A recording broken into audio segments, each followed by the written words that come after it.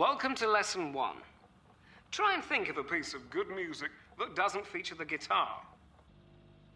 I bet you can't. So you want to learn the guitar. Why not? Without the guitar, there would be no pop music, dancing, or magazines. Could you imagine Eric Clapton's Layla played on the organ? No! Neither could I.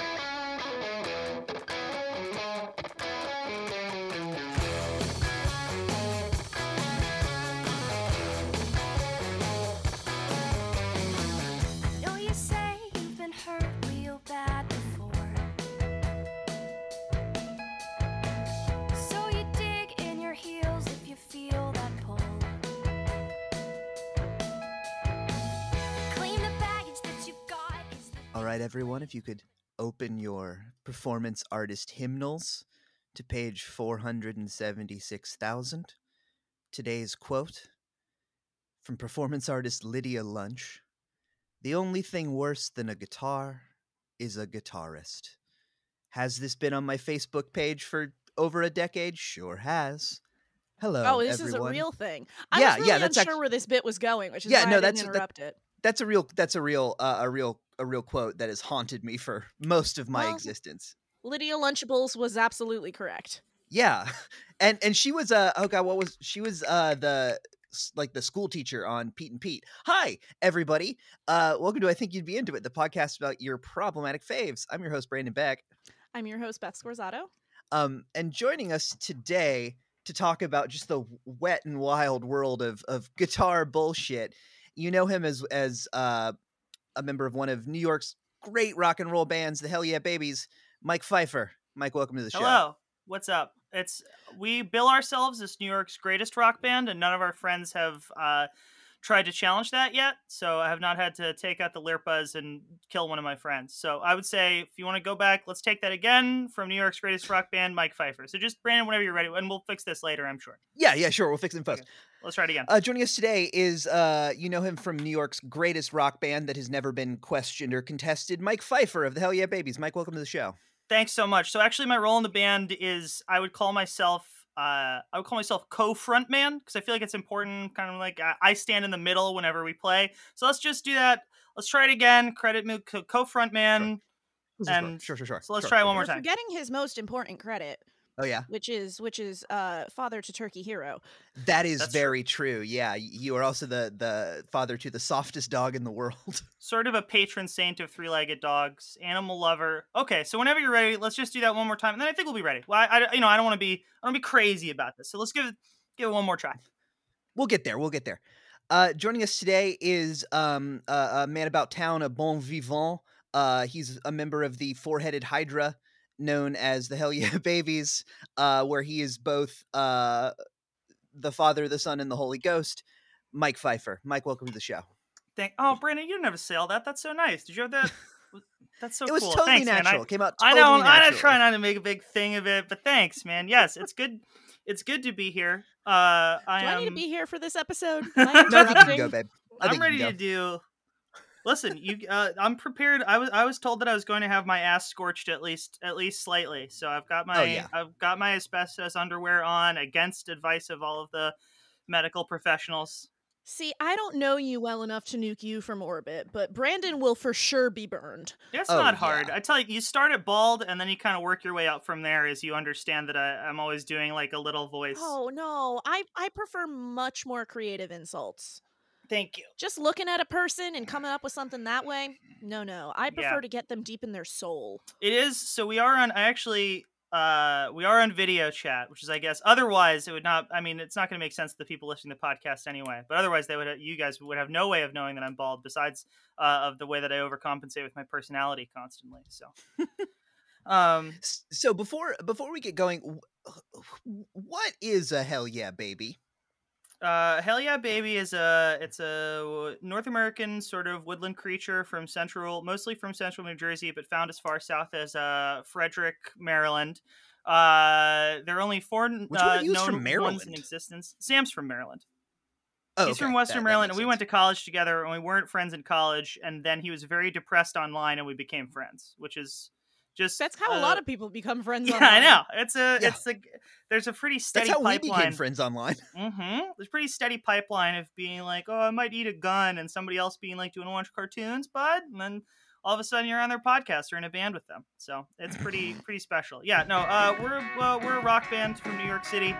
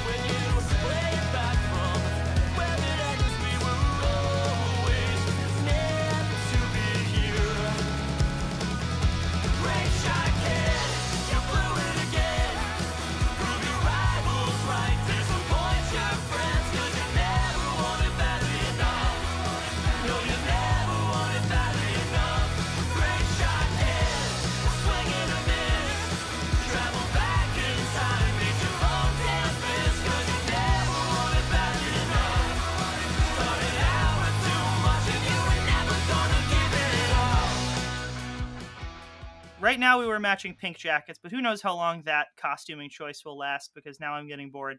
We're matching pink jackets. We play very fun rock and roll songs in the classic 2 guitars, 1 bass, 1 drum style, but we all kind of sing lead. We swap that around. So I think we're one of the first bands to ever do that, where like all 4 of the guys have a hand in the songwriting and 3 of them sing the songs to varying degrees. Mm-hmm.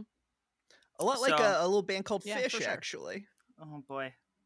Yeah, I mean, you walked. I didn't know. I couldn't help you there. I'm sorry. I was trying to do a Beatles one, but he I swerved knew you me. were trying to do a Beatles one, but I knew where he was going to go with it. Well, all you gotta do is act naturally. The thing that I like about the Hell Yeah Babies is that you guys are simultaneously a great band and a really good sketch team. Thank you. I'm gonna take that one as a compliment.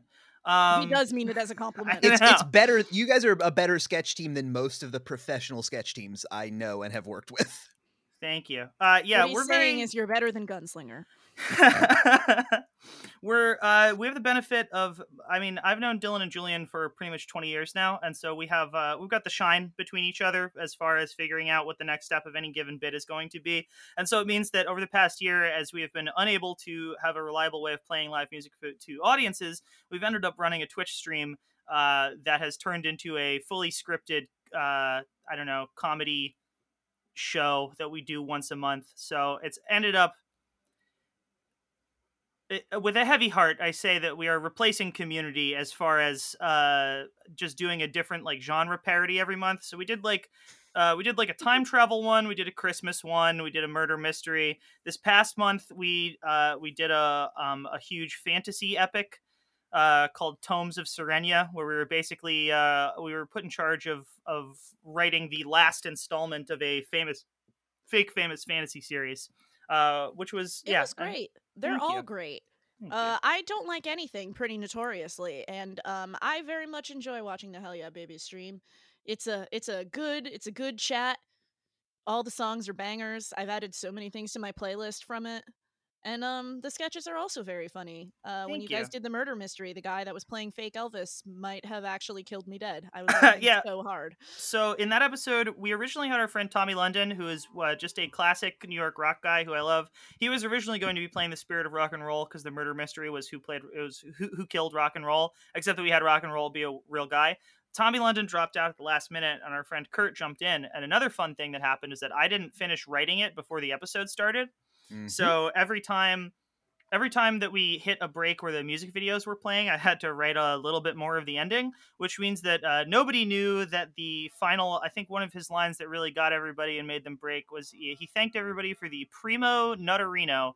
That was one that nobody knew was there until about the moment they read it. That's not the one that killed Brandon that he's been walking around saying for 3 weeks, or probably, Yeah. like 2 months now?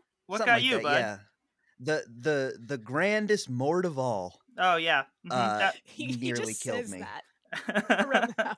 He'll just Yep. be walking around, and it'll just be like, "It's the grandest mort of all." I'm like, Sometimes who the are you thought talking of to? Who is sometimes this the thought for? of jacking off to death strikes you, and you must run with it. Yeah, I there guess. has been some like truly twisted linguistics on that show. Between that and the last one with past guest of the show, Kendra Wells, as some sort of like weird sex orc.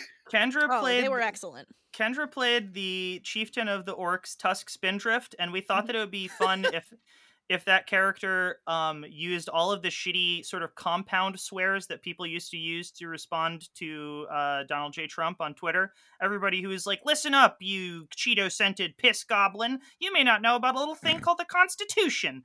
And it's like, I thought it'd be really funny if they were constantly calling everybody like clunge plumbers and stuff like that. And of course, worked. Kendra was sort of born to be a foul-mouthed, tusked creature. Oh, so absolutely. it was They easy. yeah. self-identify as a clown, but let me tell you, they did pretty good. They Oh, did yeah. pretty good, just really channeling the orc. I didn't know that I had a cat in here with me, and I've just discovered him. He's just appeared, and I'm very happy. Well, before we clunge our depths about guitars, Ugh. let's plunge into a thing where Just stop saying let's it. get Clunge let's is get not even the fungible. verb in that one. Yeah, just stop saying it. We like to have fungible here on the show. But before we get into guitars, let's get into a round of things we're into this week, shall we? If anybody has one, rock and roll. If not, I got one. Go for it, dude. You know I haven't been home. When have I had time to get into anything? I'm gonna have to. Every week, here's a fun fact, my Fike. For every week, we get to this section that I know is coming, and I panic. What if what you're into is resting? What if what you're into is chilling out? I've already done that one. I've definitely done sleep before. I've absolutely done sleep before, but I did sleep all day yesterday. You spend a third of your life sleeping, is what I've heard. And our friends at Helix Mattresses have contacted us. No, we're a Casper show. We're a Casper show. Sorry. Yeah, all right. I apologize, Mr. Friendly Ghost. I think the reason I don't have any hobbies is because I haven't found anything I enjoy more than just taking a nap.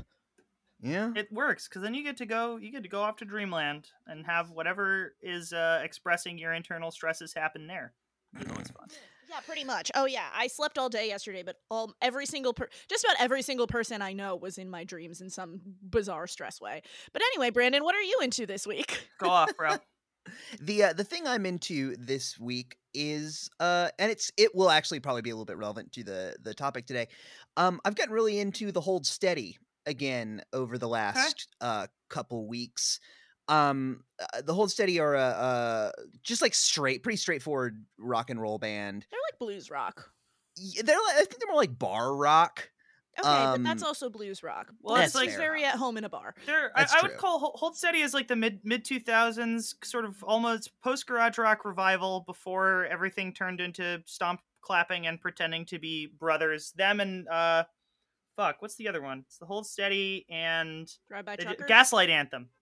Oh yeah, Gaslight Them and Anthem. Gaslight Yeah. Anthem, Peas in a Pod. They're both sort of doing Bruce Springsteen stuff, but with updated references for what weed and women's names are. Yep. that is the most astute description of the Hold Steady I've maybe ever heard. I Yeah. enjoy the Hold Steady. Yeah, they're rock. Yeah, I was really into them back in high school, which was like chronologically about when everyone was into the Hold Steady. I couldn't And have then told that from the way that you looked. They lost me for most of the teens. There's I don't know what happened. Either maybe I sort of felt like I outgrew it a little bit, or their sound was changing or something. Sure.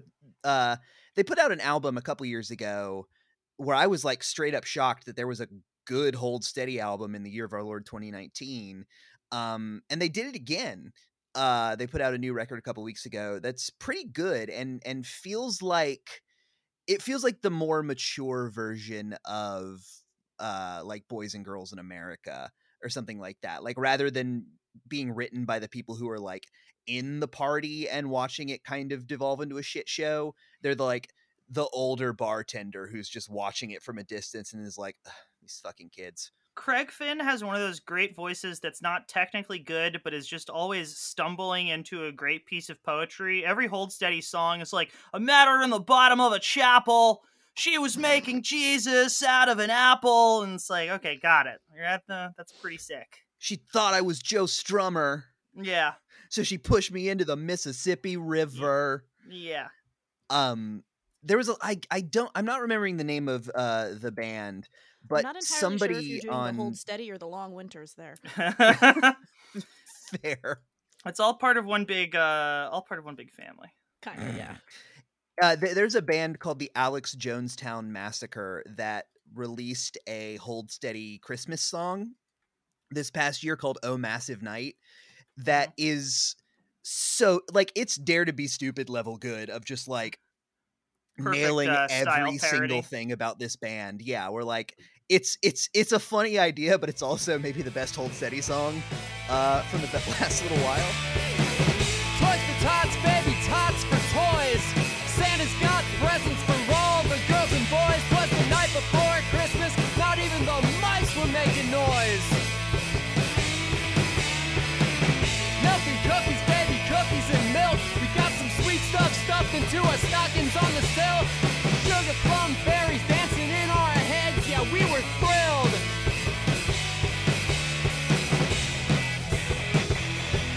He said my name's Chris Kringle, babe, but people call me Santa. He's got a really weird, well, not weird, he's got like a very, like, I've never seen anyone seem that, like, overjoyed to be on stage. Like, the way he moves is just this very, like, childlike, like, oh yeah, it's so awesome. You know, sometimes the spirit It's strikes like every you time and he you gets gotta up there, do it. he's surprised. A little bit. But yeah, so the Hold Steady, yeah, they're back and better than ever. They're holding steady, baby. They sure are. Who wants to go next? I mean, Beth, did you have like a lunch you had recently that was good, maybe? I'm sorry, I didn't have time to eat lunch. Okay. The last lunch I was given on set, it was a burrito that was left over that I ate 2 hours later because I was running errands when lunch was served. Oh, nothing sweeter than work leftovers. Yeah, then a leftover burrito. What am I into? I mean, honestly, I'm just still watching Columbo. We're Hey, into the one with it. 90s now. The 80s Excellent. Columbo I didn't really like, and it was kind of weird. But 90s Columbo, I'm kind of back on board because 90s Columbo, I think they realized the magic of Columbo was the like weird 70s-ness of it, and they've tried to like kind of play more into that tone, whereas the 80s stuff was like very 80s. And like looked like a porno. It was so sick when TV detectives got to be like ugly old guys. Like, Yeah. that was Yeah, right. awesome. I used to love. I love Peter Falk. There's a great precursor to the X-Files called Night Stalker that was excellent. Oh yeah. And that was like that's just like a weird older gentleman in a straw hat who gets himself into supernatural trouble every week. And you just don't get that anymore. Everybody has to be hot now. And it's like, quit it. I'm looking at hot people all the time. Don't show me another beautiful person. I'm done. Yeah, I have the internet. I can find hot people if I It's want. fine. It doesn't Give take me- like, this isn't the early days of the internet anymore where there aren't hot people on demand. Give me like Yeah. a guy who doesn't really want to be here.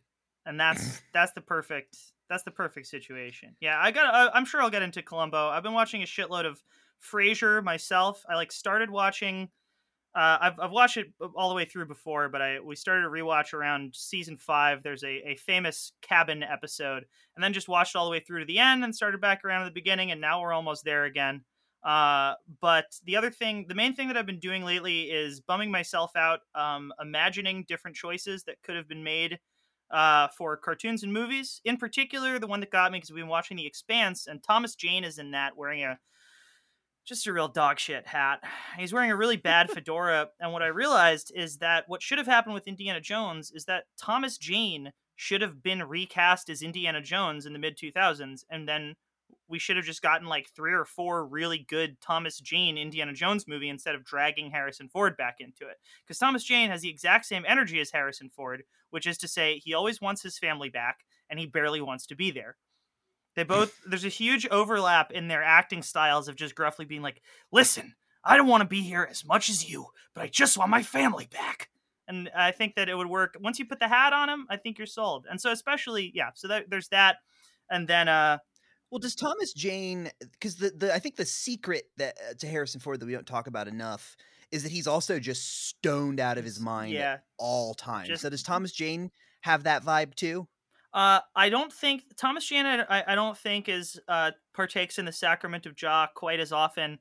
However, I think that under the right circumstances, he would love to repeatedly crash planes if you give him the chance. So, which would put him in sort of the same That field would as put him in Harrison like Ford. that same area with Harrison Ford. Harrison Ford, Jimmy Buffett, Ed from Bare Naked Ladies, all famously stoned people who crash That planes. sounds great. I would love to get Yeah. to the point in my life where crashing a plane is just like I did that again this week. Yeah, I don't know. I didn't really answer the question, but I'm still into Columbo, y'all. Sorry. That's fine. What are you That's into fine. this week, Mike Pfeiffer? Let's see. I mean, last night, so I've been. What generally happens is that I end up staying up until 4 or 5 in the morning watching movies for no other reason than sleeping means that I will wake up another day and still be living my life. So Right? Isn't that a drag? isn't that crazy how that happens? Every day I wake up and continue to exist. Ugh, not ideal. Last night, I mean, I love the films of Paul Verhoeven, but I haven't watched Hollow Man since probably a neighbor showed it to me because there were breasts in it when I was a child.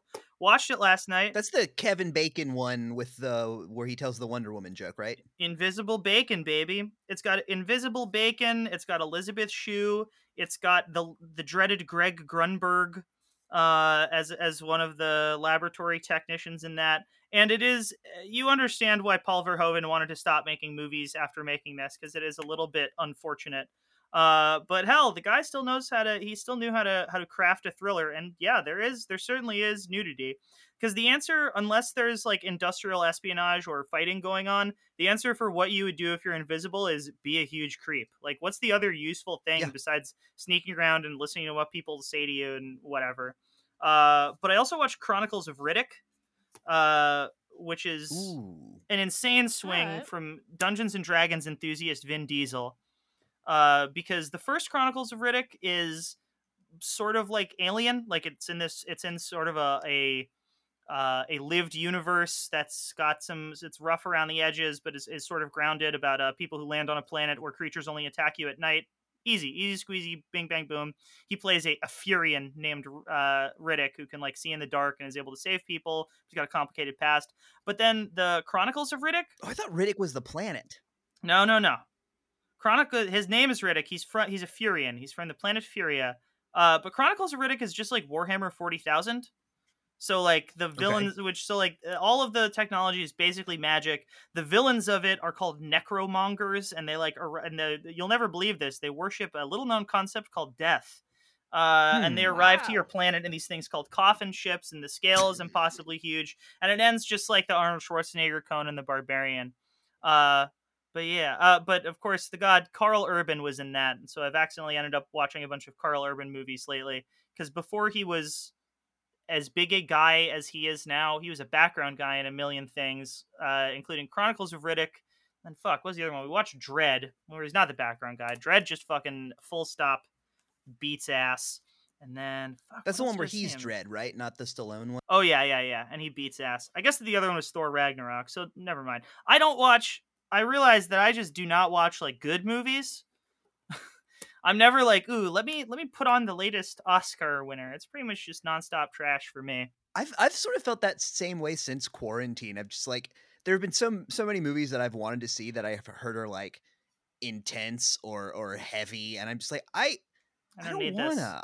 Like, the movie I'm most excited for is I can't even remember what it's called. The one where Bob Odenkirk does John Wick, essentially. Yeah, I forget what it's called. Nobody. It's called like Nobody. Yeah, I was gonna say it's called Normal or something, but I was close. Oh yeah, like that's the only thing that seems appealing right now is a sketch comedy legend straight up murdering people and thankfully not being involved in the Capitol riots. I think that there are more movies about assassins who have given it up and get reluctantly drawn back in than there are movies about guys who are just assassins.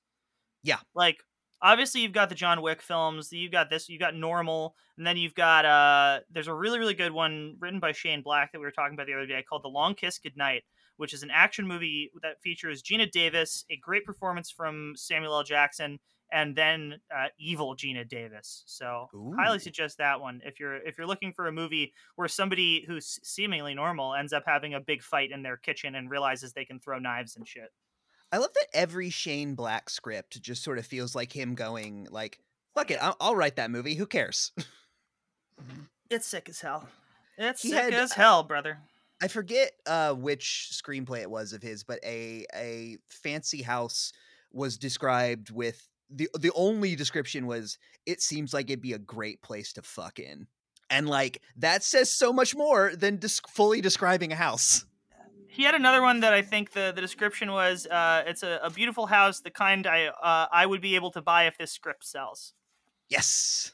Shane Yes. Blackisms, baby. They can get tiring if you're bad at them, but if you're Shane Black, they are usually okay. It's too bad that his Predator movie was a huge turd, because I love Predator and I love Shane Black, but I guess that they were not exactly peanut butter and chocolate together, so what are you gonna do? And like that was one where Adrian Brody was the action No, star. no, no, right? no, And no, that's a no. little- That's Predators, and Predators is good.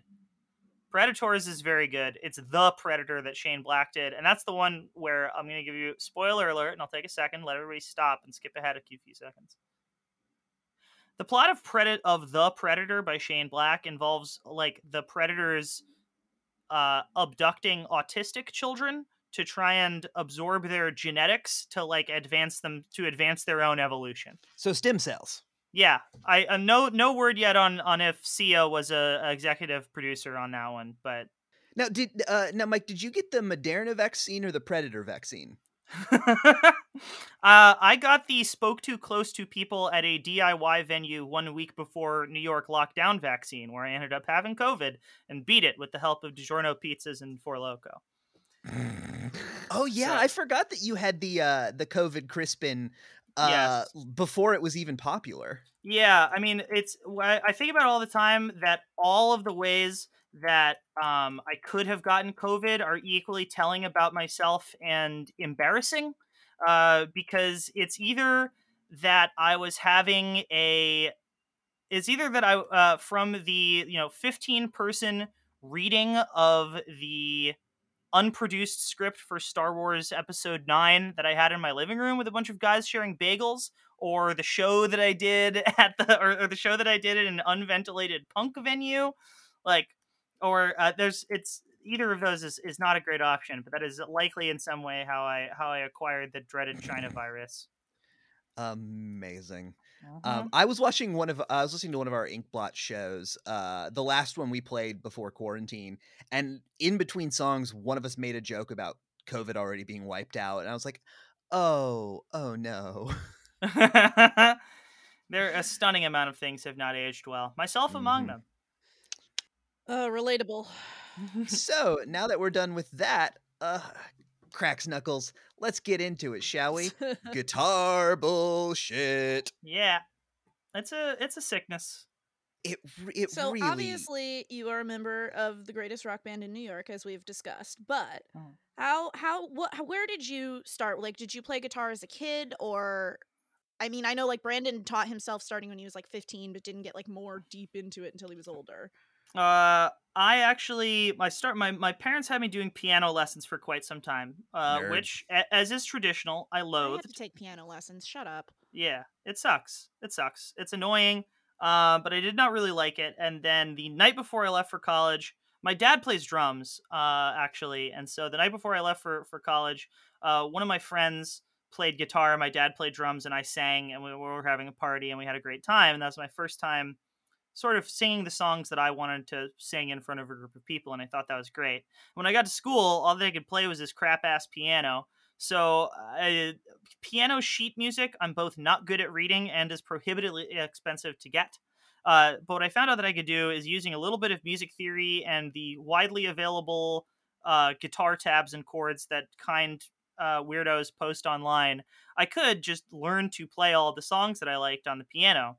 But there is a limit there. There is a point where you cannot make the piano sound distorted and angry, despite Ben Folds' best efforts. Yeah, I was gonna say Ben Folds sure tries. That's why he throws a chair at it all the time, because he's so mad he can't make it do what he wants it. That's why he said the N-word for a while. It's like, this piano isn't strong enough. Let me just throw Let me just get a little slice in here. With a symphony too.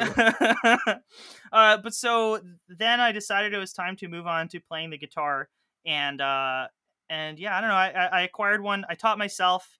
I have a lot of different weird hobbies and interests, but I am only ever at the sort of beginning of Empire Strikes Back Luke level of learning of them, where I can wiggle the lightsaber and pick it up, but I am not strong enough at any of them to go all the way and become a true master. And so over the years, I have taught myself to play guitar. And yeah, my dad is a very handy guy, so it became a way for us to hang out. I think I maybe I was 19, I guess. I said that I wanted to build guitars together. And so we acquired all the parts and we used his wood shop, and I built my first guitar. What was it? What it was is, and I guess I do have them all right here. So while it's not useful for the people who are listening, it helps me describe it to pick it up. This is it. It looks like a Gibson SG, if that makes sense for you. For people who don't know, that's like the style of guitar that Angus Young plays. It's finished in one. Yes, it's got the horns on it. It's the devilly one. So that I hand carved the body myself and sanded everything and stuff. I chose what is apparently the hardest fucking finish to put on it, which is this red sparkle, which It looks great. cool though. Thank you. Yeah, that's what I need to emphasize as we get further into my love of hot rodding guitars and modifying them. What is most important to me in a guitar is generally how it looks, because I find that there are many mitigating factors you can use to make a cheap guitar sound fine and not really worry about it. I'm not a person who's super intense about needing to have vintage parts or whatever. Like these pickups that are in here cost $30 as a pair. And Damn. I use them to record the absolutely blistering rhythm guitar on our single Great Shot Kid. And that was just this guitar pretty much going directly into a Marshall amplifier. And that was it. Don't sweat it. On the front of it here... That song sounds fucking great. All the guitars you. on that sound... It does. I hot love as hell. that song. Obviously, Brandon loves that song, as he recorded his very stupid Jimmy Buffett cover of it. Great shot, kid, you blew it again. Prove your rivals right, disappoint your friends, 'cause you never want it badly enough. No, you never want it badly enough. Great shot, kid, a swing and a miss. Travel back in time, catch your own damn fish, 'cause you never want it badly enough. Started out with too much, we were never gonna give it up. I think that was nice. That is true. I did do that. But yeah, but then also because I'm stupid, the pick guard on this is actually a single of Rick Astley's "Never Gonna Give You Up," which was put on there. That was put on there way after that was even a fun joke to do, a fun or funny joke to do. But nonetheless, yeah. So this was the first guitar that I ever built with him, and then the neck we How purchased. did you secure a 7-inch as a pick guard? You just use, what you do is you use the jigsaw and like cut it in the shape that you need it to go on the thing. And then if you're me, you don't really care about the fact that it looks a little ragged and doesn't fit as well as other stuff, because I get very impatient with what I'm doing. And then you punch a bunch of holes in it and screw it into the body, and boom. Not that I don't know this even needed a pick guard, but I thought visually it looks better with one. So that's my whole thing. Yep. You know, I don't want to drop the word fully Jokerfied too lightly, but that is fully fucking Jokerfied. Yeah. The back cavity actually used to be, that has all the electronics in it, actually used to be covered by a 7-inch single as well. It was by a band from Las Vegas called the Black Jets, and it's called All Sexed Up. But the thing about 7-inch vinyl singles is that they are not structurally reliable or should be used to cover anything important. So after being handled by a dumbass for a year or two, that started to break apart. So now they're just a big piece of fucking plastic that we bolted over the back of it to protect all the precious innards. When I first made the guitar, I didn't know anything about electronics, or I wasn't particularly good at it, which means that if I turned the gain up high enough on an amplifier, I would electrocute myself. So that's pretty fun. Sorry. I'm No, sorry. that's That's just like funny. a very me thing to have done, and Yeah. that's why I'm laughing. Now, is that like a proper Gibson in that it weighs 200 pounds? No, I think it may actually. I mean, it's thicker than a regular, and SG itself is actually one of the bodies of them are sort of thinner than other Gibsons, and so they have a lot of problems with the neck actually dipping down because it's too heavy. Which is why it's important to hold it directly upright like a little gremlin and prance around in a schoolboy costume while you play it. But no, actually, since this is carved from a one big piece of swamp ash, we didn't plane it to be as it's also a bolt-on, so it's a whole other fucking thing, but we didn't plane it to be as slim as an actual SG, so it's better balanced. I don't think it's particularly heavy. I couldn't really fuck with the heavy guitar because I like to throw them around a lot and I like to jump around on stage, so That's fair. I just have a bad back, so anything that weighs more than my Telecaster is like, ugh. Like I can't play my bass standing up. you know, you should get one of those ZZ Top rigs so that it's actually resting on your hips, and you'll be able to hold it the weight much better. And then if you want to just spin it around, and do a little spin move, and delight Doc Brown and Marty, then you can do that. Well, that's what I was going to get you guys for Christmas. Yeah, just let it be. Let somebody else hold it up. What's your problem? I'm performing here. Mind your business. You've never built a guitar, Brandon, right? You've got your Telecaster, but you've never really done much. You've gotten much more into pedals. Yeah, I feel like Mike and I sort of diverged in the two sort of paths of guitar nerd.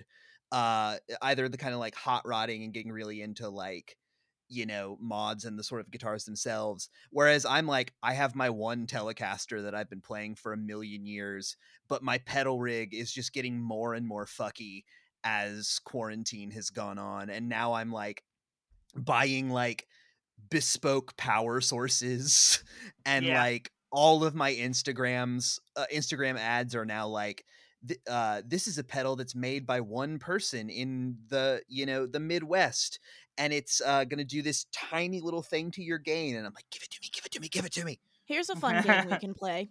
So Brandon has just openly admitted that he's just been playing the one Telecaster primarily for many, many years. How many additional guitars do you think I'm looking at in this room right now that he doesn't play? Yeah. Let's take a guess. That's a great question. Oh man, I'm looking 5. at them. No, it is 4, but there is also a mandolin. Okay, that's Yeah. the child's guitar they call it. And a violin, but that's yours. The violin's mine. That doesn't count.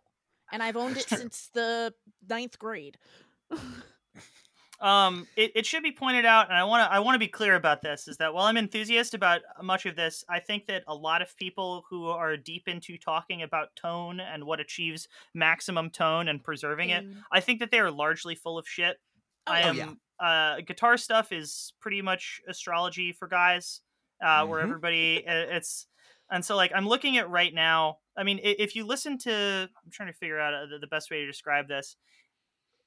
So a main, I don't know who I don't know who I'll be talking down to who is listening to this, but on today, International Rick Women's Beato Day, will be listening, obviously. establish me a small boys zone that I may mansplain briefly. But you know, on an electric guitar, a lot of the way that it sounds comes from the pickup, and the pickup is basically a bunch of copper wire coiled around a magnet, and plucking the string generates an electric current that then goes through an amplifier and gets turned into something that gets you paid maybe $20 by the promoter because you didn't realize how many people you had to bring.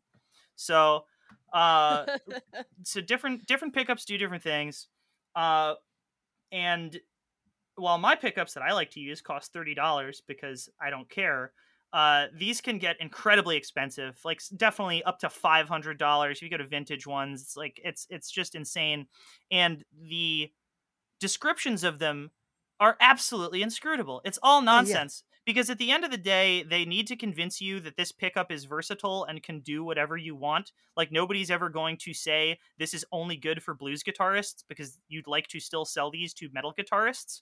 But it means that if you're ever trying to buy a pickup for your fucking guitar, every description is like, well, the glassy highs are easily balanced by tight, thumpy lows, which don't overwhelm the creamy mids. Just about all instruments do that. Like, last time I went to buy strings for the violin, I had been using the same kind of strings my entire life, and I decided I wanted to get something a little different, that weren't as, because I was trained as a classical player, So I always use dominant strings, which have like a much richer tone. And I was Sure. like, well, you know what? I might be trying to play some fiddle parts on. We were talking about me maybe putting a fiddle part on our Christmas song that we had released last year. And so I was looking Available for at like brandonandbeth.bandcamp.com. thank you. I was looking for like something with like a clearer, higher tone. And let me tell you, every description of the strings that I read, I was like, this means nothing. This is not helpful. And then I'd like play the sample video and I'm like, these all fucking sound the They all same. sound the Okay, so same. I'll just buy whatever the fuck I want then, I guess. Correct. Yeah. But that's what's good about pedals though, is that like there is a sort of style of them that are just like this is 700 amps in a box. Yeah. But for the most part they're just like, this is a green box that makes it go brrr. And they're just and some, like, I've seen some that are so specified, like this is a pedal that will just add feedback. Yep. I mean, you could just get close to your amp. That's true, but you couldn't control it that way. Or you could do the Stooges used to do and just like hold a blender next to the guitar, and that helps a lot. They used to try and make it sound like an airplane was landing. I mean, so ultimately what got me into customizing guitars is that aesthetics are pretty important to me, and I am not particularly good at guitar. So, but the problem is that any guitar that looks really cool is very expensive. And so my niche over the years has become buying very cheap guitars or inexpensive guitars and then completely fucking with them. So, for example, my current main guitar is a Tele-Custom, which means that it looks like a Telecaster, but it's like one of the classic guitar shapes. And it's even the Squier one. I don't think I knew you had a Telecaster at all. Yeah, because I haven't had it at home. It's been in a fucking basement, so the neck was bent into a 90-degree angle, and it didn't sound good. But yeah, so it is a fairly cheap guitar. It's a Squier Telecaster, so like that's Fender's budget line. And so I bought it knowing that if I fucked with this, it would not be a huge deal, which is why it's now covered in rhinestones. And I switched out the pickguard. No, they painted the headstock. I haven't touched the electronics of it. It does look like a rhinestone cowboy. It kind of rules. Oh yeah, riding across forgot the lyrics. Don't have a second part to that. But yeah, and then it'll be gentle on your mind later. So yeah, so I don't know. You get into it because the world of guitars that look very cool and have a lot going on can be prohibitively expensive if you are a huge weenie about the components used in them. But if you are trying to make something eye-catching and unique, then there's a lot of fun to be had digging through the cheap stuff and putting in the work to make something yourself. And then I don't know about you guys, but I always like having the feeling that something is, it's like the Wonder Bat from that fucking from the Simpsons, from Homer at the Bat, the Simpsons episode. Like I think it's special to have something that is your tool for the job that you customized yourself and is made for you. So I can't stand to have anything stock. I always like to fuck it up somehow and mess around with it. And that's been my strategy with pretty much everything that I own. None of which were purchased for over probably $300. Dang. Which is pretty low prices in the old Mike Pfeiffer warehouse. I just like to screw around with it. Yeah, everything that you bring on stage very much has a like, this is the Mike Pfeiffer version of this thing, and it's a really cool aesthetic that I appreciate very much. It's important, it's important for the brand. I can't just be getting up there with a regular guitar. And so I don't know, like one of the other ones, the next one that I made after the SG, that was my main guitar for a long time. The SG is named Glamour, Glammer, which is the name for Evil Magic in Stephen King's Dark Tower series. And for more on the Dark Tower, you can listen to, I think you'd be into it, episode. I'll put the episode number in there. But we really owe JJ a new episode because she came with a bunch of notes and then Brandon was really high and the episode's terrible. What can I say? I'd forgotten the face of my father. I'm sorry. You did forget the face of your father. It's okay. You podcast with your heart, That is true. So our my neighbors, podcast. my neighbors had again Squier, so like the fucking cheap stuff. My neighbors had 2 Squier Telecasters that they were giving up. So my dad and I took those on and each customized our own. And so the one that I did was David Bowie inspired. So I put the lightning bolt on it, and then I really loved David Bowie had he had this really amazing kimono that he got while he was in Japan on the Ziggy Stardust tour that had these, that had Japanese writing on the side of it. And for a while, people were trying to figure out what it said. And they looked closer at it, and they so it was tough to get a good photo of it on stage. They were never sure what it said. And they looked closer, and they realized if you translated the Japanese, what it actually said was Davidu Bowie. So pretty cool little fact. So anyway, I did the same thing on here, which is where the Japanese writing just says Midnight Ass, which has been my display name a couple different times throughout the years. Now, what's Japanese for rigged pig? I bet that it's actually it would be better than that. But I was also constrained by the fact that I had to find like a font that would have all of the letters I needed to use so that I could print it out and then stencil it on. Hey, do the work. I love a good graphic gag. Mm-hmm. Oh, yeah. It does mean that I am forever putting up with whenever I show off this guitar, like I'll come off stage and somebody will be like, "Does that say?" And I'm like, "Yeah, I'm pretty sure it translates correctly." I'm pretty sure. We all paint ourselves into these corners. It doesn't just say American moron. Yeah. Gaijin dipshit. But yeah, I don't know. It helps to. One of the things that I don't like, and this is this thing that my dad shares, is like some guitars people buy as prestige pieces or investments. Like he always talked about, when he would play in pickup bands or jam around with like people that he worked with, he has a regular guy job. He's not professionally a drummer. He's just a multi-talented man who happens to work on the computer for his day job. He'd be playing with these blues lawyers who would come in, and they would be playing like, a $2,000 PRS,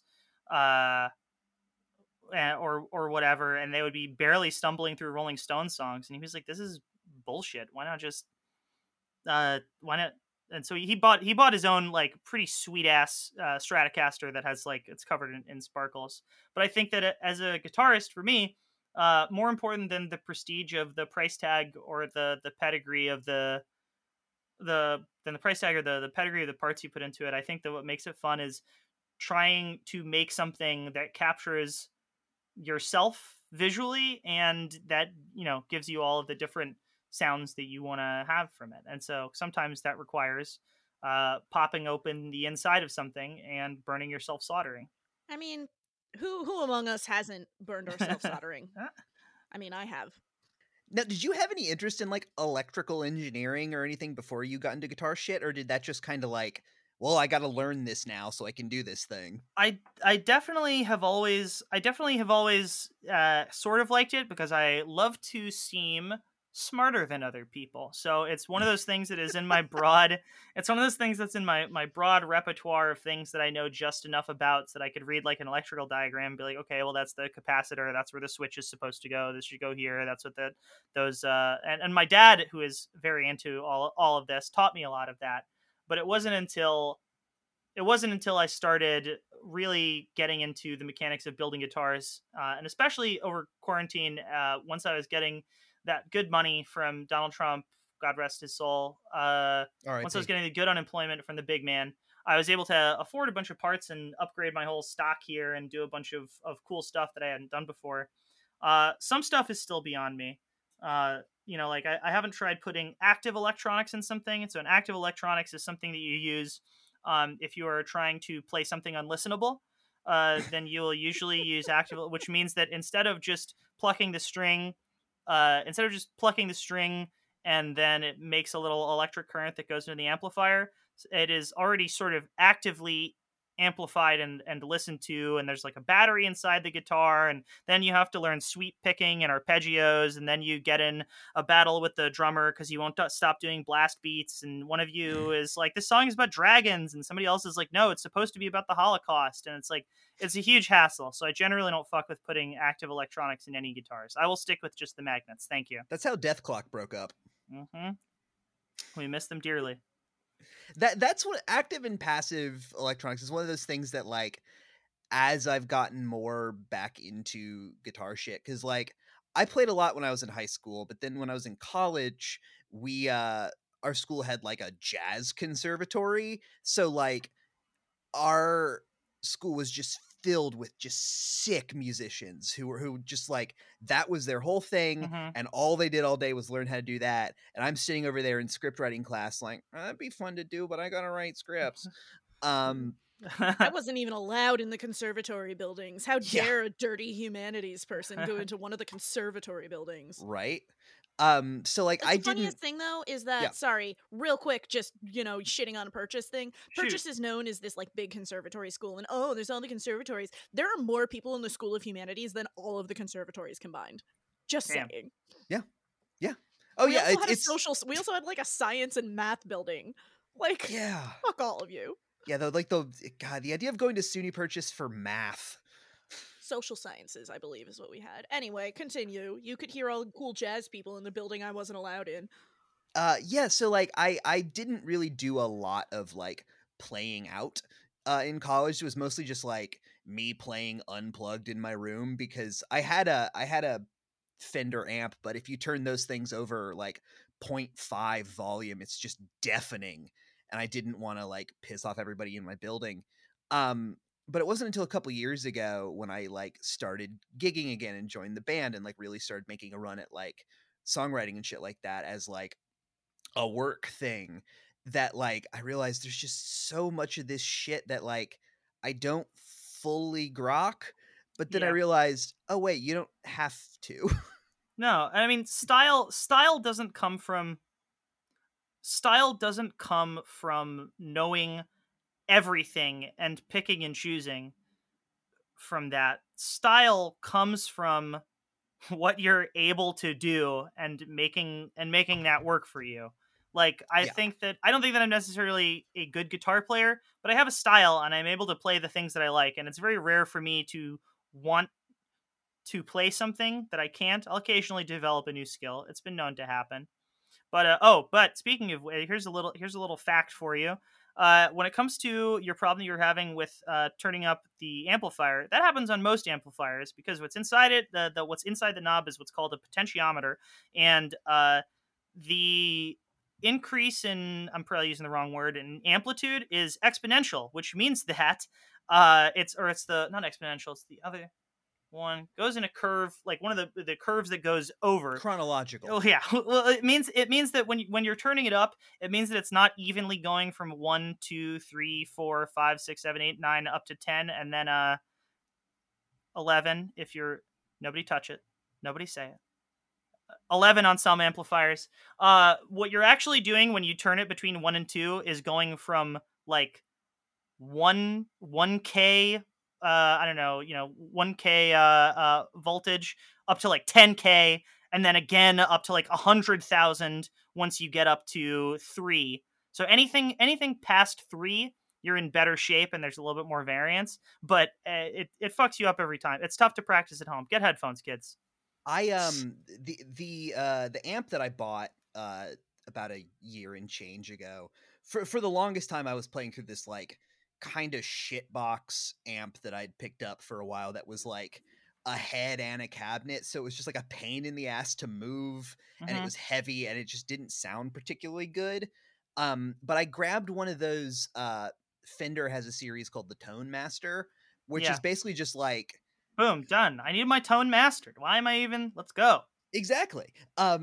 Where it's essentially just a twin reverb or a deluxe reverb, but it's the like digital equivalent. So rather than Mhm. it being like, all the analog shit in there, it's just like really amazing like computer replicas of that. Yeah.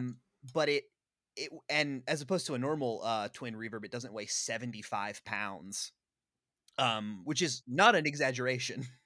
But it comes with it has a little like potentiometer on the back of it where it can go from like 0.5 watts all the way Yeah, up to like that helps a lot. 20 or 'Cause yeah, it rules. Regrettably, 'cause- amplifiers sound better the louder you turn them. But I don't know. Yeah. As far as a general philosophy of doing guitar shit and being enthusiastic about it, like anything else in the world, nothing will make you hate your hobby more than talking to people you don't know who also like it. It's Mhm. it's just the worst possible fucking thing. That's just Reddit.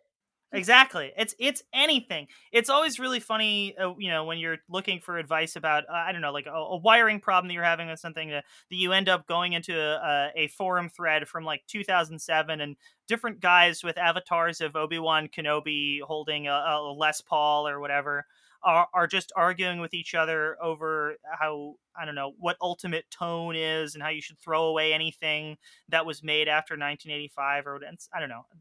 Ugh. Completely full of shit. Yeah, it occurred to me recently though, like when I was first like getting into music and guitar shit, and just like now I've been chasing that Trey Anastasio tone for like half my life. Sure the fuck have.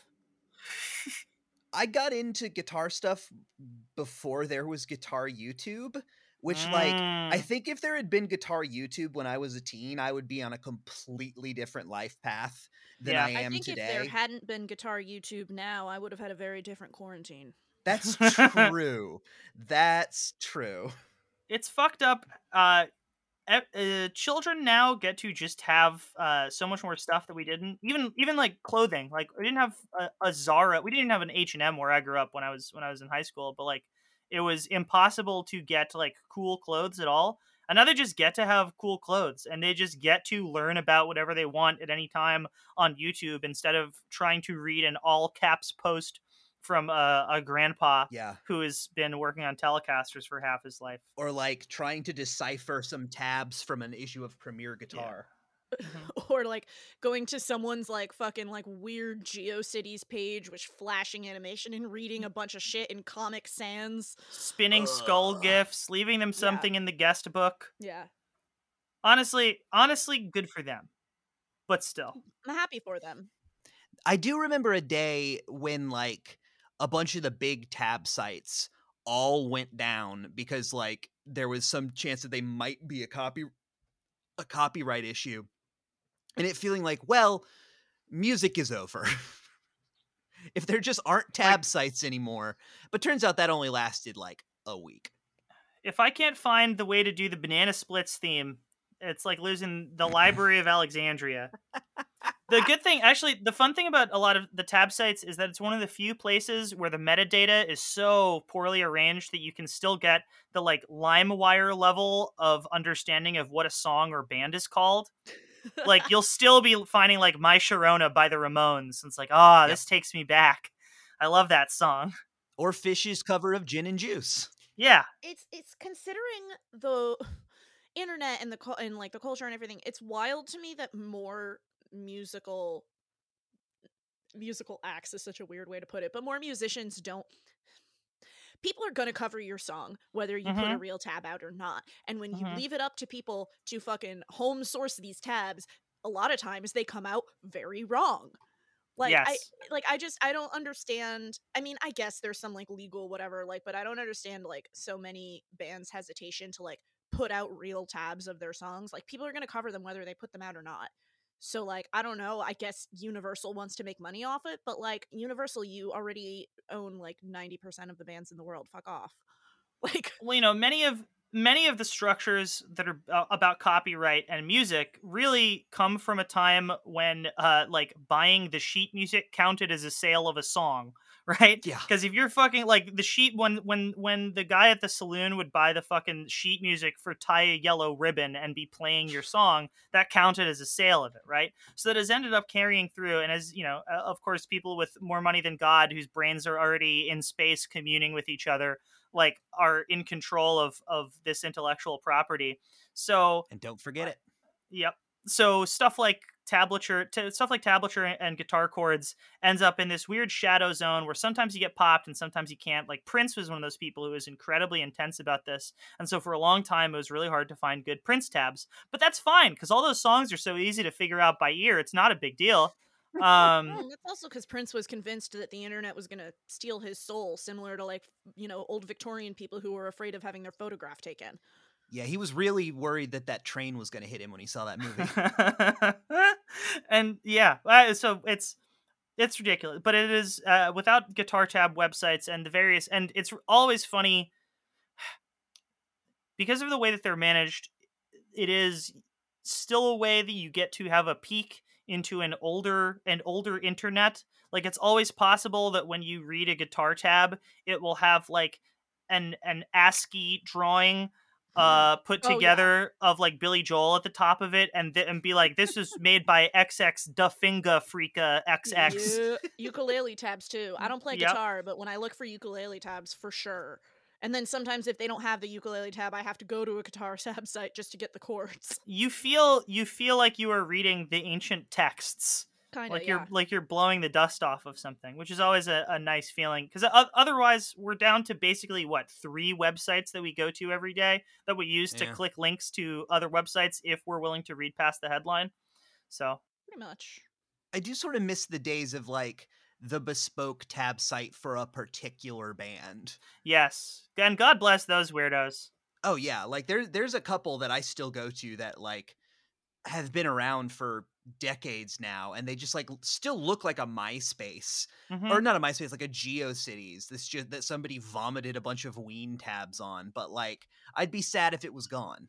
Those were always, and because they were made by the people who were the most obsessive about it, they were usually the most accurate. So like there was somebody who had done chords for the entirety of the Magnetic Fields' career.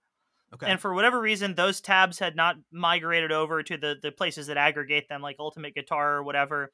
And so I would end up, I would always forget to bookmark it and end up on a multi-hour journey to find my way to navigate through a website that still had frames on it to get to play Luckiest Guy on the Lower East Side from somebody's old website. I had the same experience with the Mountain Goats song "Thank You Mario, but your princess is in another castle." So now I think we should really get into the Marin portion of it. Mike Pfeiffer, who are your guys? Wow. Hey, listen, man. Number one, I hate going to the fucking post office. You know, it's like I guess I could plug in and play a little like not very good blues guitar for you guys too and complete it. Don't tempt him because he will. As you may have heard from the fact that I don't use a lot of pedals and that I don't care about my equipment that much in the way that many people do. My main guys are all, for the most part, it's pretty simple. If I had to pick a top 3, the first one would be Malcolm Young from AC/DC, who was actually the rhythm guitar player, which to me means that he is the guy who played the part of the song that everybody remembers. Yeah. Like as cool as it is, again, to be a little gremlin and jump around in the schoolboy costume. Like when you're thinking of Back in Black, you're thinking of dun, dun, dun, dun, dun, and that's Malcolm Young. And so Malcolm Young, he was also a tiny man. Just the Young brothers are just Lilliputian drunkards. They're Australian, right? Yeah. Well, so their whole philosophy came from the way that live music got really popular in Australia, which is that basically the drinking age got lowered to 18, and it was, at the time, the technology was not there to have like a good jukebox or like a DJ the way that you'd have it now. The same DJs that we're acquainted with being kicked out for, so that people can listen to and watch music videos of emo songs that they liked at around 11. So at the time, let's run a high pass filter on this later and take out my bitterness. But so what you would do in Australia, so what happened was there was an explosion there's an entirely new demographic of people who are able to go to who are able to go to bars and clubs. So every bar would set up a shitty PA, and you would haul your equipment in, and you would play a song that drunk people would be able to understand and remember. So This just sounds like going to any bar in Hollywood. Well, so you became AC/DC. Is you play a song that has every song is just like 3 chords, and the chorus is the name of the song about 18 times, right? And so And it's always about rock and roll. That's right, because at the end of the day, folks, rock and roll rocks. That's my philosophy. Yeah, you know what? It worked for them though. I always tease Brandon about being a lead guitarist as opposed to a rhythm guitarist because I'm a Whenever terrible he's like rhythm doing guitarist. things, and I'll come in and I'll be like, "That's because you're a terrible rhythm guitarist and you have no idea what the chords to your songs are." Whenever I make lots of jokes about him and Inkblot because their rhythm guitarist is Maddie Fazio, who has been on the show, and she is a great rhythm guitarist, and Brandon doesn't know the chords to their songs. No, not at all. I mean, I have learned them a little bit over the years, but yeah, for the most part, whenever a new Inkblot song happens, they're like, we could tell you the chords. I'm like, no, just go. I'll Yeah. be fine. Oh, boy. If Brandon had to stand in for Maddie one day, they just wouldn't have a show. Oh yeah, it'd You just do it'd the be- squealing. Listen, here's the thing. You take the bass guitar is always going on the root. You just crank up that bass. Don't worry about it, brother. Go blast on through. I don't know. I'm one of those people that very much feels like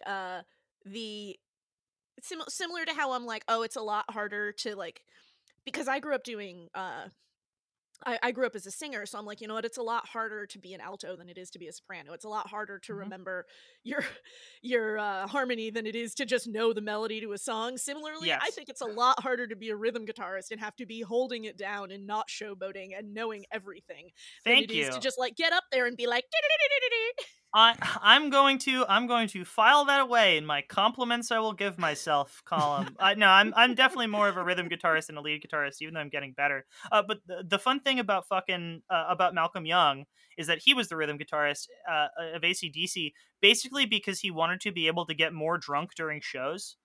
Sure. And he thought that he could be more trashed and still play rhythm. So he was like, "Fuck it, I'll do Joke's that on part him. of Highway to Hell, and then you get in there and you play the leads, and then we're good." Which I relate to and respect a lot. Mind you, I should not get that drunk during shows, but what are you gonna do? Yeah, doing shows is one of the few things I won't do high or too high. Can't have you getting distracted. No. So yeah, he's one of my main guys, and he also is a person with a very simple setup. He had a guitar. It was a Gretsch, I think, is a Gretsch Superjet, which doesn't mean anything to anybody, but it had 3 pickups in it, and he ripped them out one by one throughout their career until at the end there was only 1 pickup in it in the bridge, and he.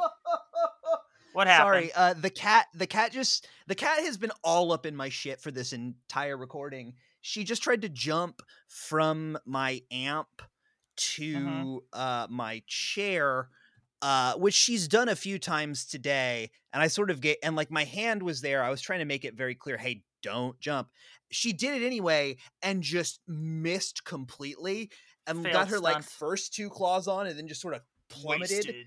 And had Yeah. like made like the saddest sound. It was so funny. It's good to watch animals fail. It really is. I know that's the theory. That's the theory of almost every video on the internet. But nonetheless, to see an animal in your own home who's usually able to gracefully do things that you could not do, just totally beef it, it always means a lot to see. It's that, or what if a hot person ate something? Yeah. And that's, you know what? And that's fine. That's really all it should be. No news. Forget it. But yeah, so Malcolm Young just played this guitar that he took all the shit out of directly into an amplifier with nothing in between it, which is fine for me. I don't like carrying stuff. I guess that's the other part of my philosophy, and I'm lucky because in New York, you don't even have to bring an amplifier most of the time when you play a show because every place has a backline. So I don't fucking worry about it. I know I have like one pedal that I use to make sure that I can be a little bit overdriven and distorted, and then sometimes something to make it a little bit louder. But that's it, and that's the Malcolm Young school of thought, basically. There's a purity to that I really, really do respect. Thank you. That's the only time that purity has been ascribed to me. But yes, and I mean, AC/DC songs are great to learn when you are first starting to play guitar because they are all baby's first rock song, both as far as when you heard them in your life and how easy they are to play. And it's just fucking satisfying. So you do that forever. It's like that. The 2 paths are that or Metallica. Yes. Like that or you learn Inner Sandman. I don't know. Every dude I went to college with either knew one Dispatch song or one Green Day song. And if you true. guys know which one it is, you went to college at the same time as me. He was a decorated general with a heart of gold. Yeah, it was the general. They likened him to all the stories he told. No man ever showed up to a party in college with an acoustic guitar with good intent. And I say this full well knowing that Brandon was the person who would bring his acoustic guitar to every party when Yep. we were in college Brandon. until I told him he wasn't allowed to anymore. Good. Because Brandon, he would bring me babe. to parties with people I didn't know and then disappear to just go play guitar in the other room. Oh, that's like, well, you know, I made a promise to myself, not unlike Batman, like sitting, dying in the chair, waiting for the bat to break the window. The promise that I made myself when I started playing guitar was that I would not be an acoustic guitar guy, that I would not touch it or deign touch it unless it was specifically requested. And it has happened maybe 3 times in my life. And it was usually another guitarist who was waiting for his turns that he could just do his thing. So you're not going to it's- drop Classical Gas at the next Babies show? Oh, God, Yeah. I have enough classical gas as it is, folks. That's my favorite flavor of Four Loko. Oh, they have a hemp-flavored Four Loko, by the way. Have I told you about Ew. this? It's so terrible I couldn't finish it, and my body's a fucking super fun to sight. Here's the thing though. Look, weed is good, but the taste of hemp is bad. No, it's bad. Oh, it's so bad. And it's not even like it has CBD in it or something. It's just like, hey, do you want to drink bong water in a 40? That's like I had to buy a bunch of herbal cigarettes for the shoot the other day, and when I called one place, I was like, "Do you have the herbal cigarettes?" They were like, "We have hemp cigarettes," and I was like, "Absolutely not. That's not what I'm looking I can't for." do this to people. They're gonna be nasty to smoke either way, but I will not do that to people specifically. If I could just give people cigarettes, I would, but like ethically and legally, I'm not allowed to give the actors drugs, so I have to. So even though everyone is old enough and both cigarettes and alcohol are legal, I had to create fake alcohol and give them fake cigarettes. Mm-hmm. And everybody was so mad that they were nasty. And I'm like, sorry, I'm not legally or ethically empowered to give you guys real drugs. I would if I could. Signed, Prop Master. Don Draper was smoking these shits. Get the stick out of your ass. Relax. So we got Mr. Young. Who are Yeah. your other guys? So the reason that I play a Tele Custom is because I was in the market for a new guitar. I was feeling I had built the SG that I'd played for a long time, and I actually it's taken me a while, but now I love playing it again. But for a while I didn't know what the fuck I was doing with fixing it, and so it didn't sound that good. And I had the David Bowie guitar that I just showed off that is still cheap.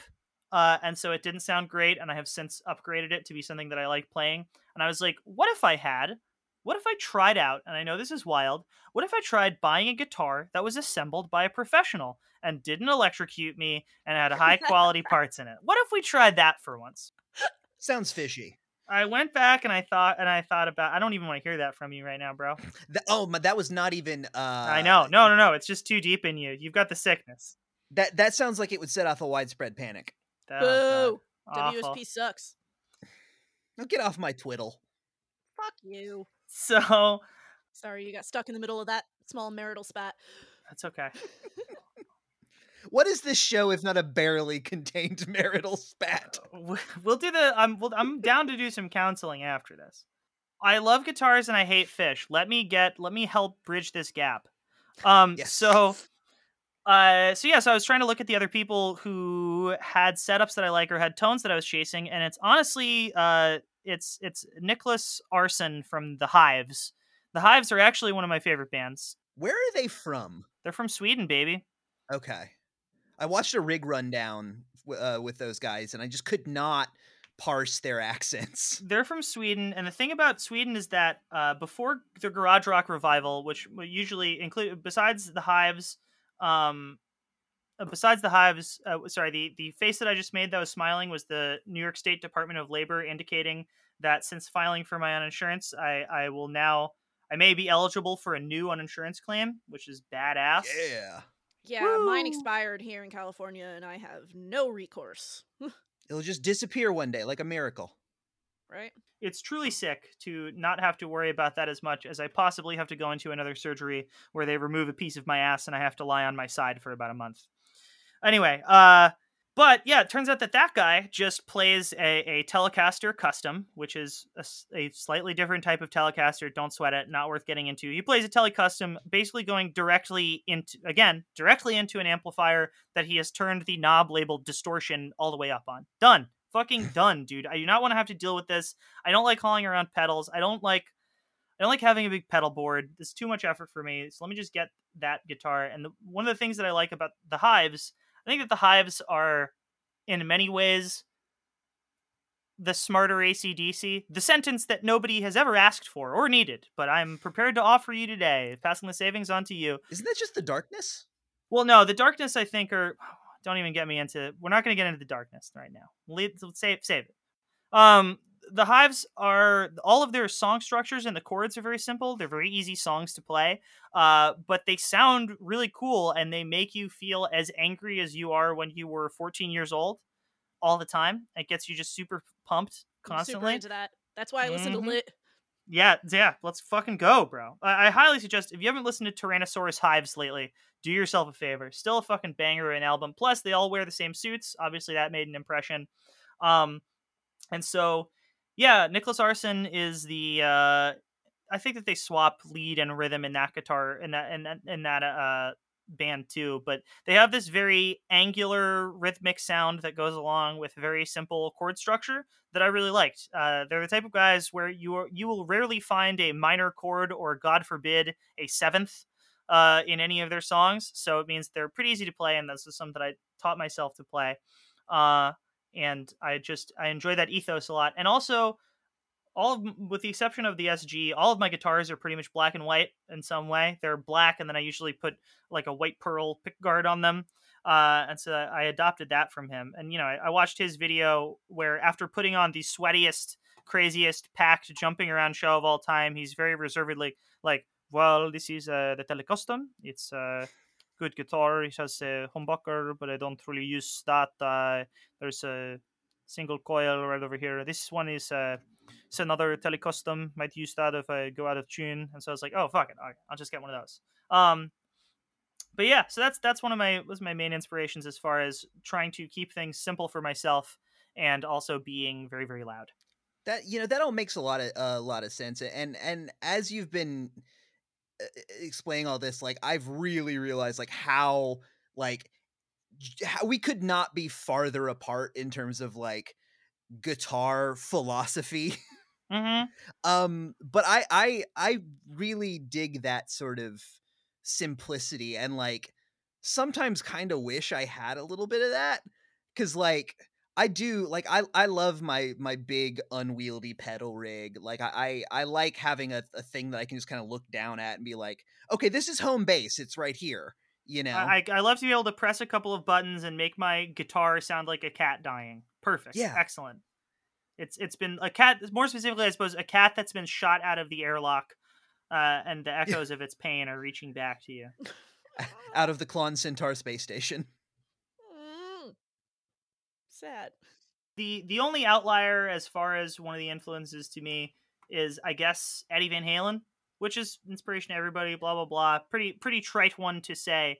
But the thing about most Van Halen songs is that they actually have the same, as far as the rhythm playing in them, it has a lot of the same attitude as the other simple guitarists that I was describing. Like, to me, as cool as Eruption is, or whatever the solos are in all the songs, the best part of Panama is the beginning of it, where the drums are going like dun, dun, dun, dun, dun, dun, dun, dun. Like that's an excellent riff, and it's fairly simple to learn, and it just gets you fucking going. Or like, in my opinion, my humble opinion as a stupid man, Dance the Night Away may actually be one of the most beautiful songs of all time. There has very rarely been a song that feels so much like you have stepped out on a veranda while slightly drunk and you're having a wonderful time.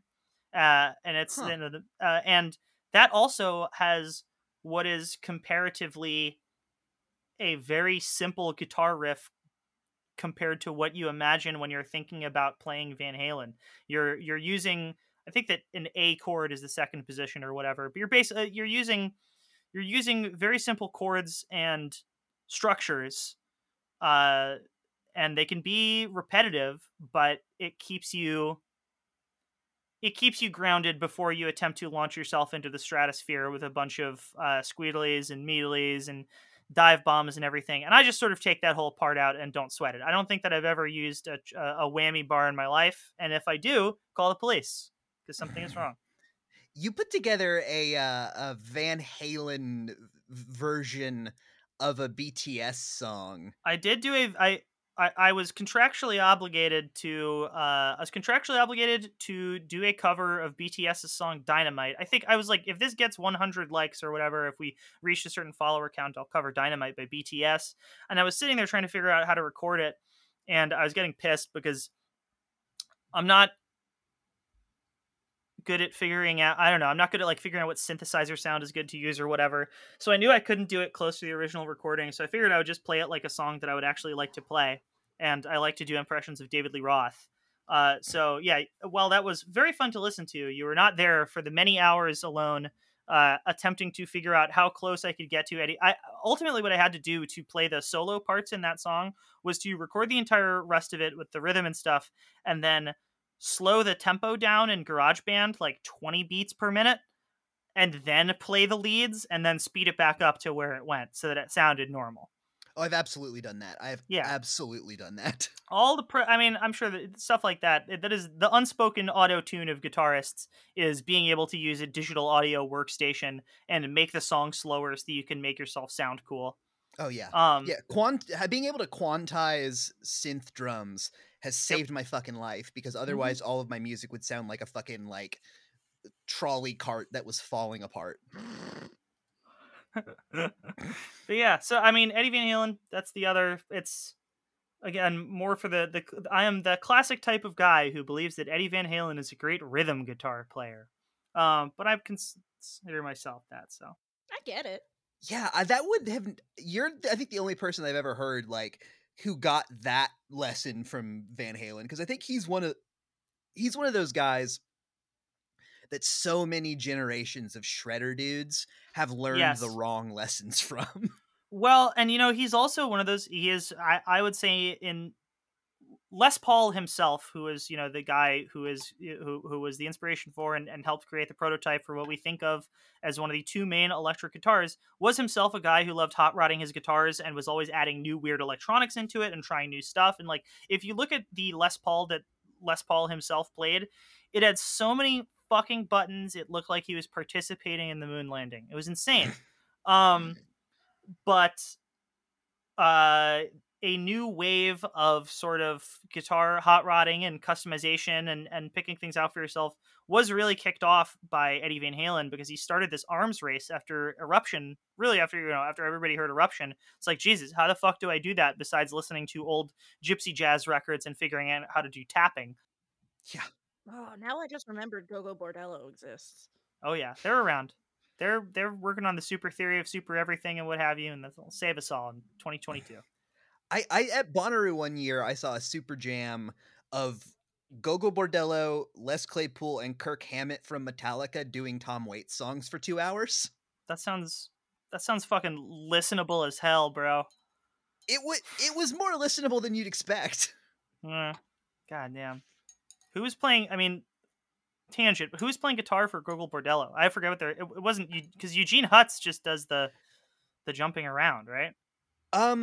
He had a guitar, and I think Gogo Bordello does have a like dedicated guitar player. I just am not sure which of the like. It said Oren Kaplan was the guitarist from 2000 to 2012, and Michael Ward has been the guitarist since 2012. That's what Google says. Oh, then it was probably the first guy. Seems like Oren Kaplan in 2012, former guitarist Oren Kaplan sued him for personal damages. Ooh. So that probably didn't end very well. Yeah, I couldn't tell you which of the like cast of characters he was on stage, because that band is, they're another group that has like a really strong visual presentation. As soon as your bands, once you get over 4 members in the band, you will end up having 20 members in the band. Yes. That is generally what happens. Is you start expanding out further, and then you write something in the studio where somebody has to play piano on it. You're like, oh well, I guess now we need a piano to tour with, and then that person ends up in the fucking studio with you. And before you know it, you have married the woman who plays the xylophone. We never should have banged. Yeah, so I fucking yeah, those are the main influences on the way that I play and the stuff. And so, Eddie Van Halen famously, of course, has the Frankenstrat, which is the one that and I'm very inspired by his shitty amateurish. Is that the stripy one? That's the stripy one that he painted himself, and I'm very inspired, of course, by his shitty amateurish use of spray of what do you call it? Hardware store spray paint to finish his guitar, because that's basically what I do all the time. And so after as everybody was trying to figure out how to make themselves sound like Eddie Van Halen, many people's solution was to build their own guitar from the various parts that were available and make it their own and add a Floyd Rose to it. Another thing that I will not touch because it's not worth it to me. What's a Floyd Rose? Come on. No, I know it's a thing, but I don't know what it is. It's a special type of it's more of it's technically a vibrato bar. We call it a tremolo. Gotcha. It's the bar that you hit that makes it go. Oh, okay. And the special thing about Stratocasters have one, but unless you set it up right, you can really only make the strings. You really only make the pitch of a given note go lower because of the way that it rocks back and forth in the body.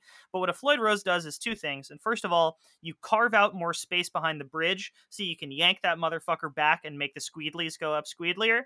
And then the other thing that it does is pulling on your strings like that fucks up your tuning, so that once you come out of your amazing arpeggiated sweep picking and all of your running up and down the neck and doing your dive bombs and stuff, you go back to try and play your rhythm part and you sound like shit because you've put your guitar out of tune.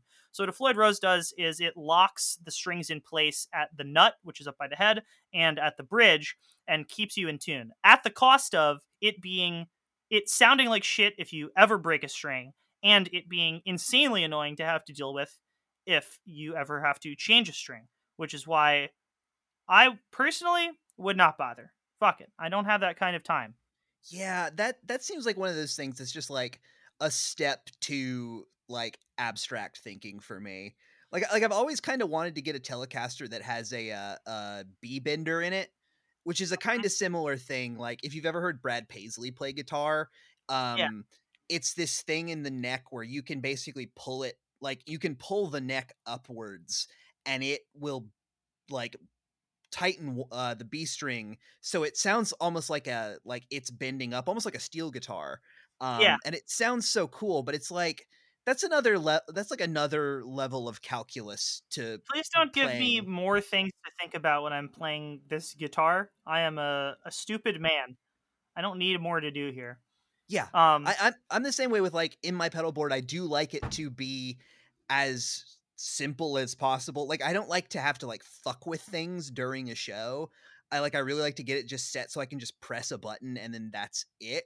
Cause like if I have to suddenly like think it all, I am just gonna be face first on the floor and it's gonna be bad.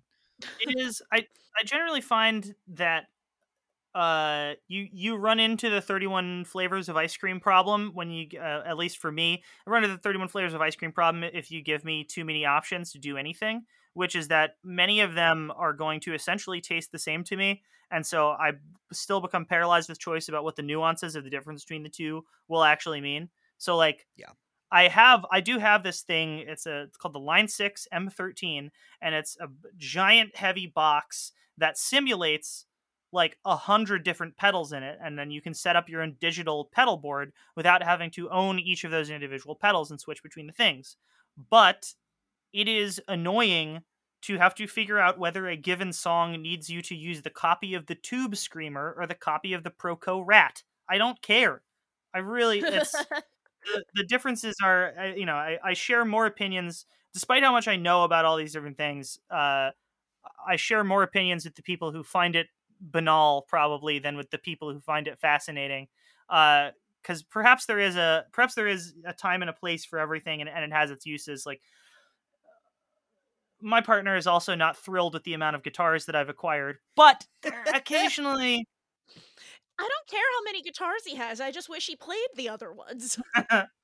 Well, it's important to. Are they all electric or are they acoustic? 2 of them are electric, 2 of them are acoustic. He does play one of the acoustic ones sometimes when he's like writing and wants to be quiet. Yeah. Yeah. What's the other electric or the electrics? The orange one and the red one. Yeah.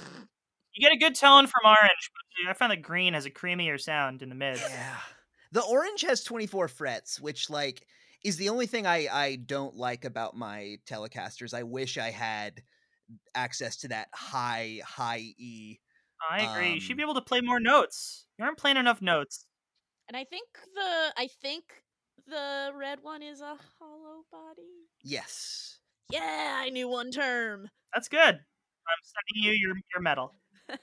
The red one's like an Epiphone like dot. It's a dot. or Casino. It's probably a dot. It's probably a dot. And the green I one is don't this know. like Schecter thing that I know nothing about other than that it's pretty good for the squeedlies. And I know that the black one is a Martin acoustic Electris, and it's got a really thin body, which is kind of cool.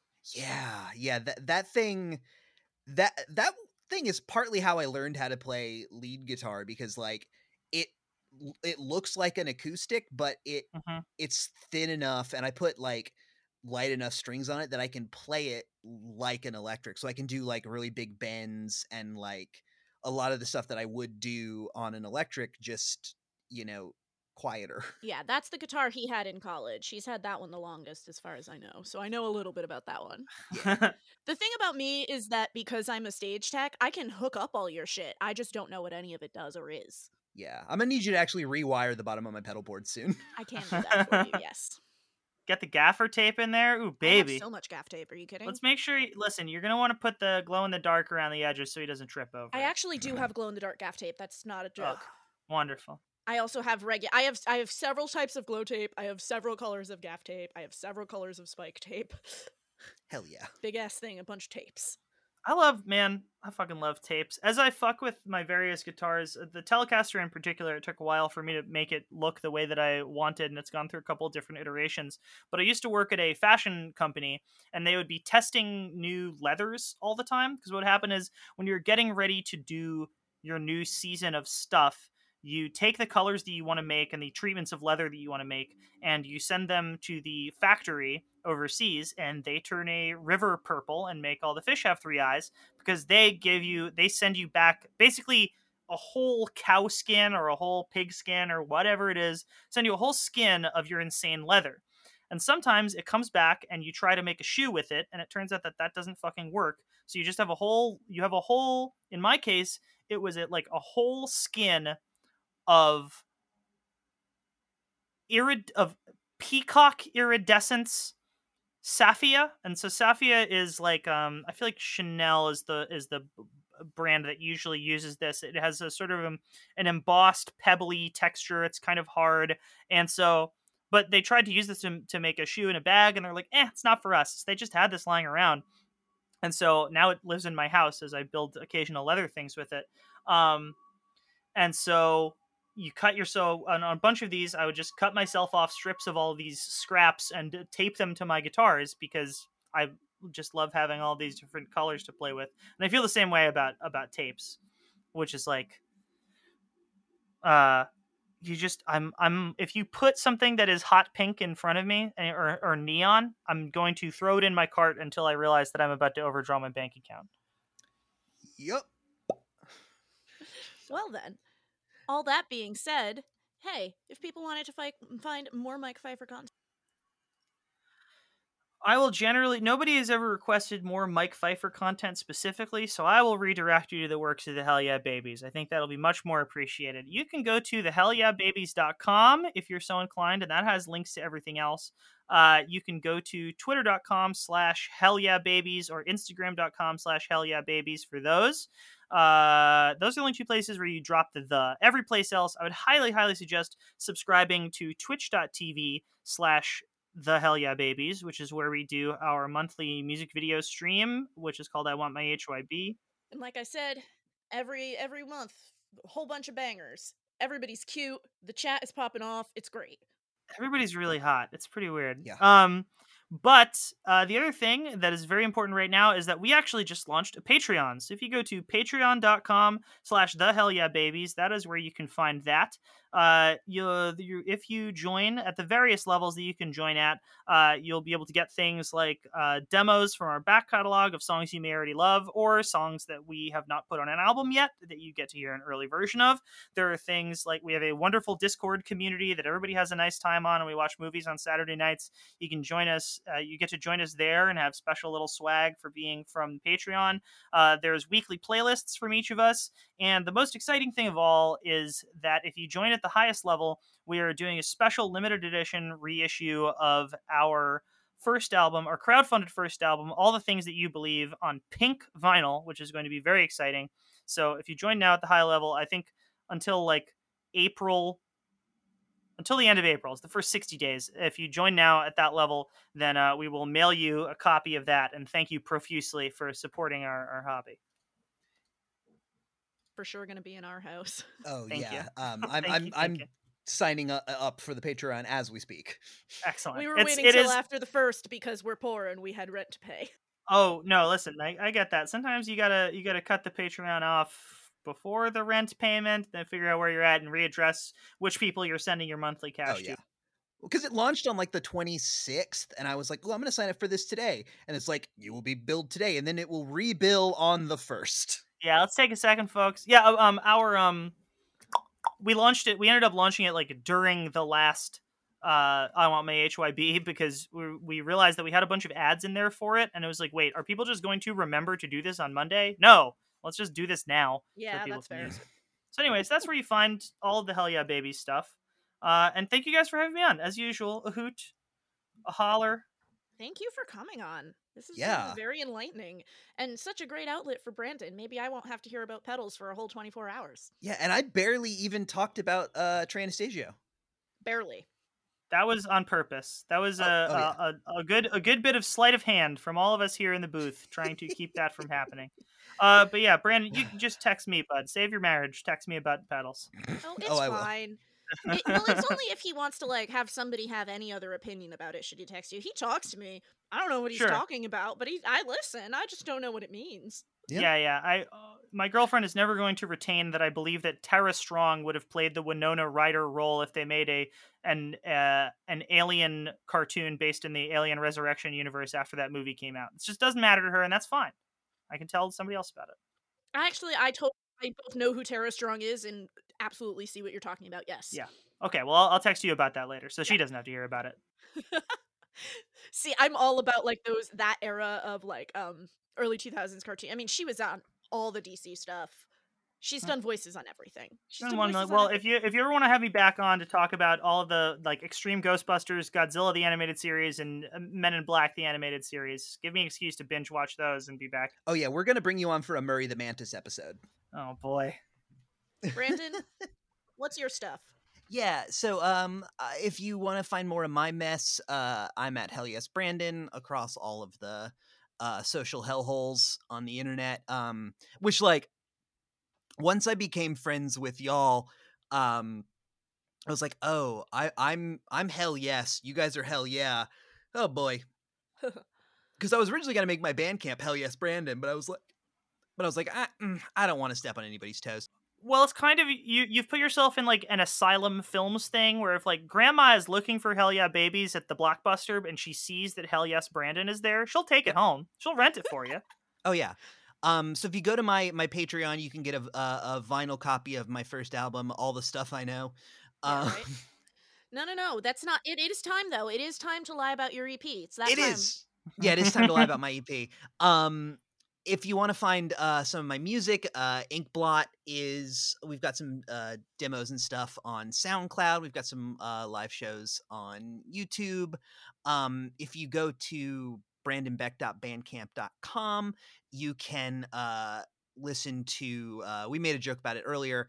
For Happy Sappy Grown Up Hour, I recorded a Fleetwood Mac pastiche called We Never Should Have Banged, featuring vocals by the illustrious Rigged Pig himself, Mike Pfeiffer, and past guest of the show, Kaylee Quick, which is a fun, horny little track that you can get for a you know, Cool 69 cents. a whole 69 cents. I highly recommend. It turned out really, really good, Is bro. your Jimmy Buffett cover on your Bandcamp too, or is that on SoundCloud? It's not. I should put that up somewhere though. Yeah, because then we'll work out all the royalty stuff of you doing the cover later, and Oh, yeah. it's easy squeasy. No big deal. We'll cut you a deal. Oh, I was hell gonna yeah. say, if hell it's yeah. free. Yeah, that's right. And my EP Hat on a Hat is like getting towards the finish line. I just got to get it mixed. And mixing costs money. Is really what it's gotten down to at this point. Yep. But that'll be dropping. I really do want to try to have it out before Bandcamp Friday in April. We're coming up on a year of you telling people that your EP is going to be out imminently. That's the way it goes. You know, sometimes you get a Chinese Democracy, and sometimes you get I don't know, an album that came I out don't real understand fast. any of that joke. Who knows? Not a single part of that joke was something That's I okay. understood. That's fine. And Happy Sappy is around. We're changing formats. Who knows? But I should have a track coming out for that soon. That's a taking care of business style rock song about getting your priorities straight. Featuring the amazing Kinda Wise, daughter of Ray Wise, on vocals, which is like a weird thing I can't not think about whenever I'm with her, even though she on her own has an incredible voice. It's more just, oh, your dad is the dude from Twin Peaks. Weird. Because Hollywood's deeply weird. I didn't even know that, but yeah, okay. Yeah, I think that's I mostly know him from being on Psych, because that's who I am as a person. That's fair. Both on his own and in the Twin Peaks episode. And in the Twin Peaks episode, yes. But yeah, I think that's all my stuff. Beth, what about you? You can find me everywhere at @bscores with an underscore at the end. But the easiest way to follow me is to follow the show online. We're at IntuitPod on Twitter and hashtag IntuitPod on Instagram, because I refuse to make another Instagram account. We're also on Facebook if you get any mileage out of that. But I find the way that Facebook has updated business pages very annoying to post on, and I don't always do it. But hey, hopefully you're already subscribed to our show, and we don't need you to come follow us, although that'd be cool. What we would love for you to do is leave us a review on Apple Podcasts, which I know sucks, but that's kind of how like the baseline metrics for podcasts work, and it would really help us, move up in the rankings and get a few more listeners. We've been at this for about 3 years now. We're coming up. We'll hit 100 episodes this year, and we would love if you shared us with your friends. We would be very into that. Maybe we can get some of that Casper money eventually. Yeah. Thank you as always to Kalen West and Tiny Stills for the use of our theme song. Starting Over is a lot like giving up off the album Falling is Like Flying. And that's all I have for y'all today. I've got nothing. I've been working for 3 months. I have 3 weeks, 3 years. should I have relax. no fucking clue. Take a little naparino, bud. I did that all day yesterday. All day. Yeah. Yeah, like she I didn't crashed leave this at like bed. 6. And I just hung out with this cat and watched Columbo in bed all day. It was great. Oh, that does sound nice. That does sound pretty rad. So yeah, Mike, thank you for getting plugged with us today. Thanks for rigging for your having me. pig on the pod. Anytime. So yeah, all that being said, Guitar Cast over.